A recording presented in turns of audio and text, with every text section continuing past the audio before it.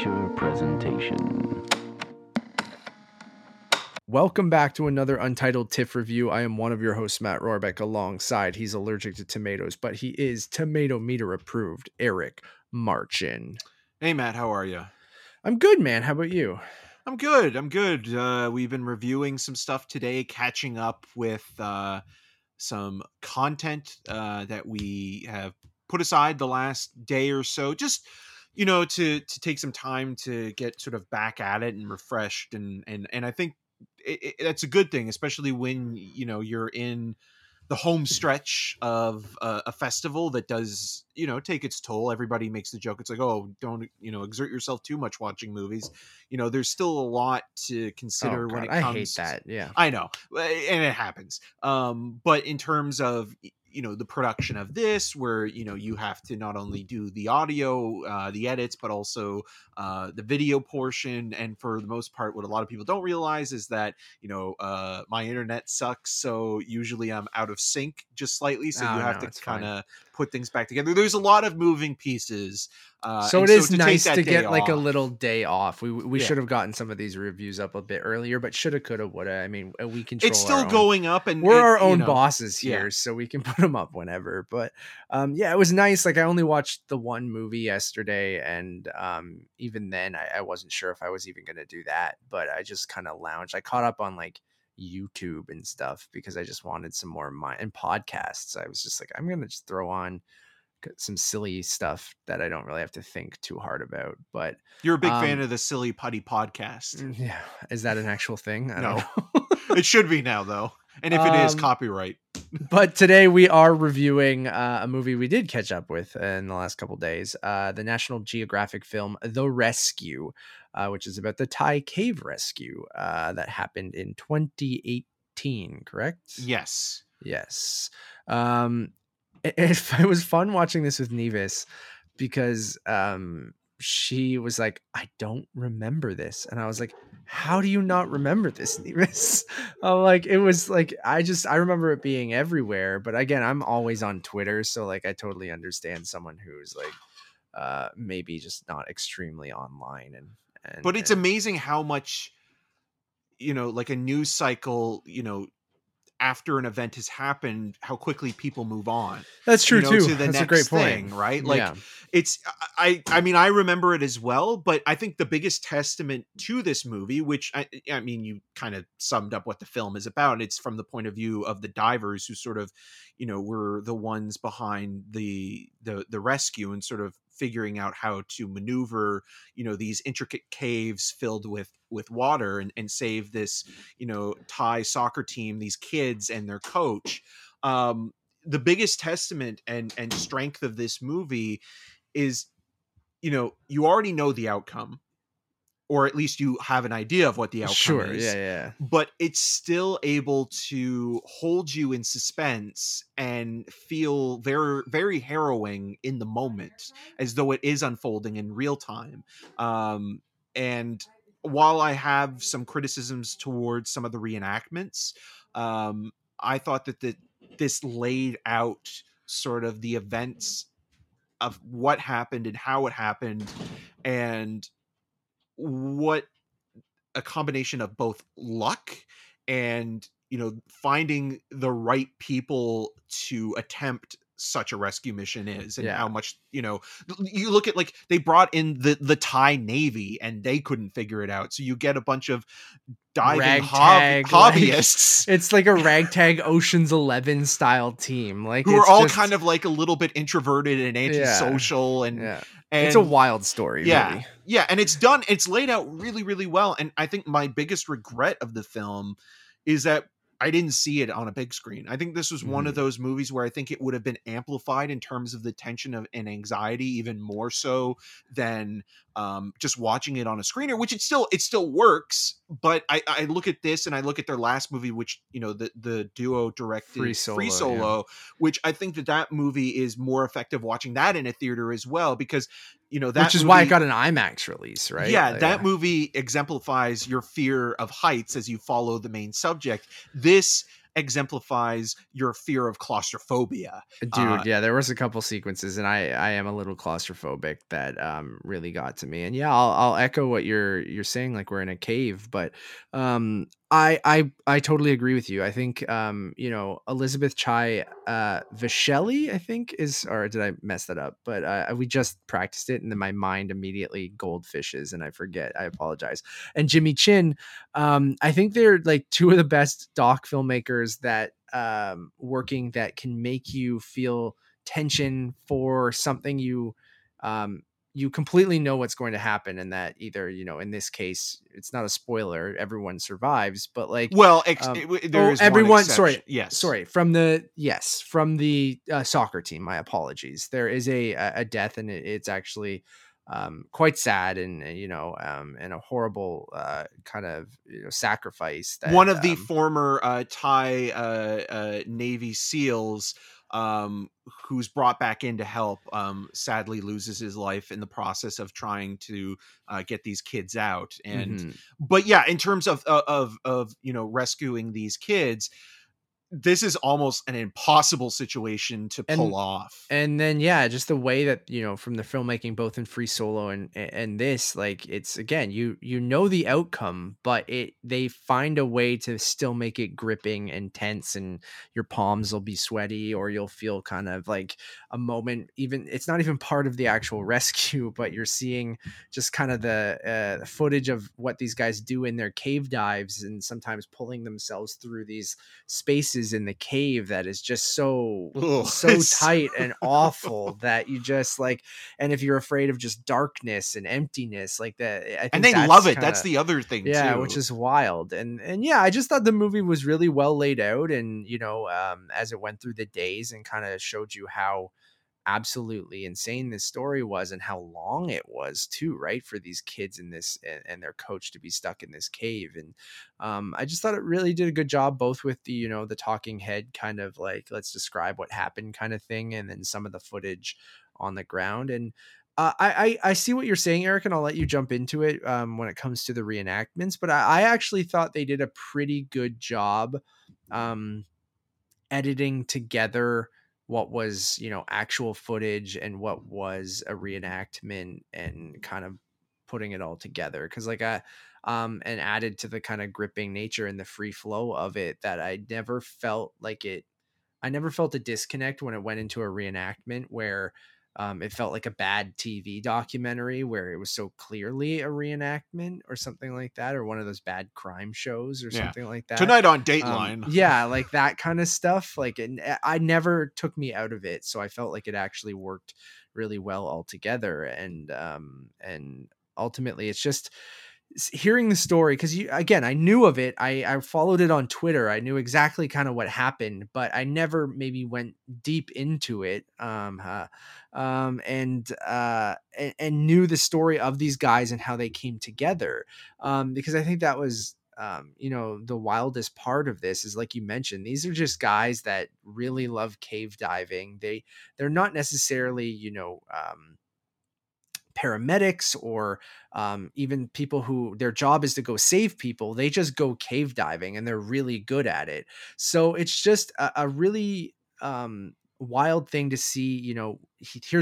We need the best guys at what they do, and you just bring in this ragtag It's team, and you're essentially like almost like, Armageddon yeah, almost. yeah, and it's almost it's like, because what happens, you can kind of laugh at stuff like that, Yeah. where it's But just, in the it's moment, such and the a way it captures in the moment, you mhm. feel that stress and tension, because there are certain levels of how the film sort of reveals certain aspects of the story, because you got to think, okay, not only are they hiring them to kind of assess the situation, but then also you have to kind of look to see if the kids and the coach are still alive, and sort of that process. And then, also sort of looking at it, this is basically an underwater maze. And so then there's the conversation of like, how do we get them out? And then time is And not on how their they do is side. just wild too. Yeah. Like, and I didn't realize that that's how they got them out. It And also frightened me, thinking that you could choke on your own saliva and die, because the way that they get these kids out. And it's also, again, like, you know, the way that they talk about it, it's like, yeah, this was never going to happen. It's like, okay, we're going with this idea. And it's almost like, are you kidding me? And it, Yeah. it's to sedate the kids, because as they, they also rescue a bunch of, what are they?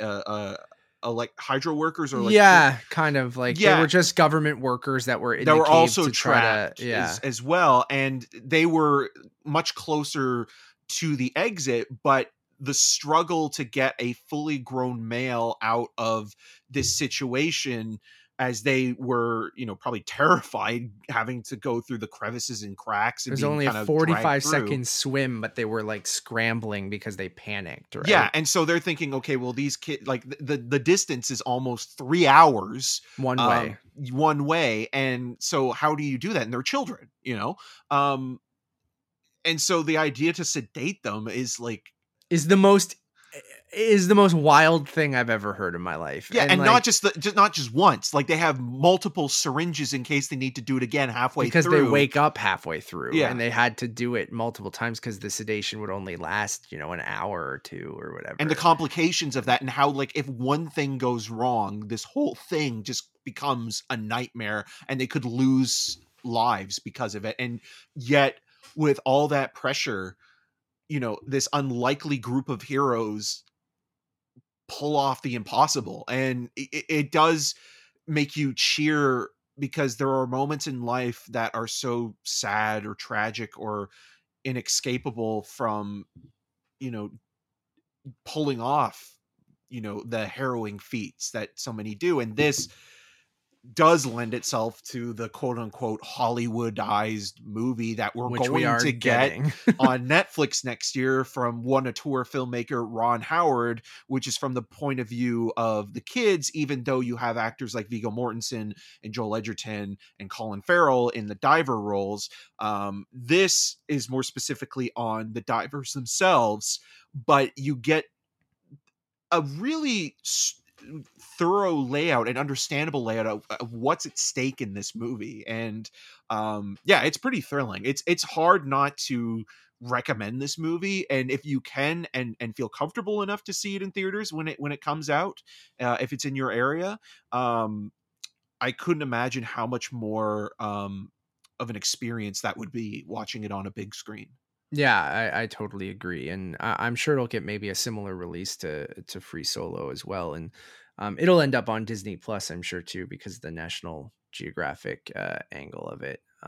But yeah, it's an easy movie to recommend. I think I totally again agree with you, Eric, where I just think it's thrilling, but also gives you details about the story that I never read anywhere. Maybe just because I didn't do enough research myself, because I get most of my news through Twitter. So I knew they saved all 13 kids and the coach, but and I knew about the man that unfortunately passed away, and little details of the story that way. But I either forgot or didn't read that they sedated them. And I just like, some of that stuff was just so wild, and to see them talk about it and what they were feeling in those moments, and just that you kind of just have to, I have to do this, like, even though you're terrified and you've never really done anything like this before, you're just a cave diver who likes to explore caves.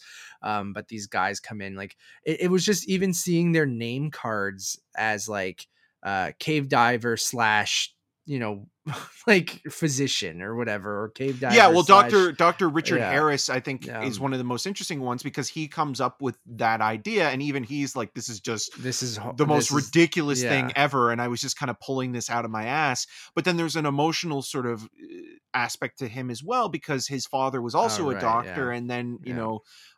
as it's revealed, he lost his father the day that they saved all these kids, and sort of like But what just the way that that feeling is like. the way that he pursued through that, I think, is just lovely as well. But then, like, or you'll have a guy who is just like a factory worker or a whatever worker, like they just had normal jobs, right? And the one Yeah. guy's like, I had to go ask my boss for time off because Jeez. I had to go save these kids in Thailand.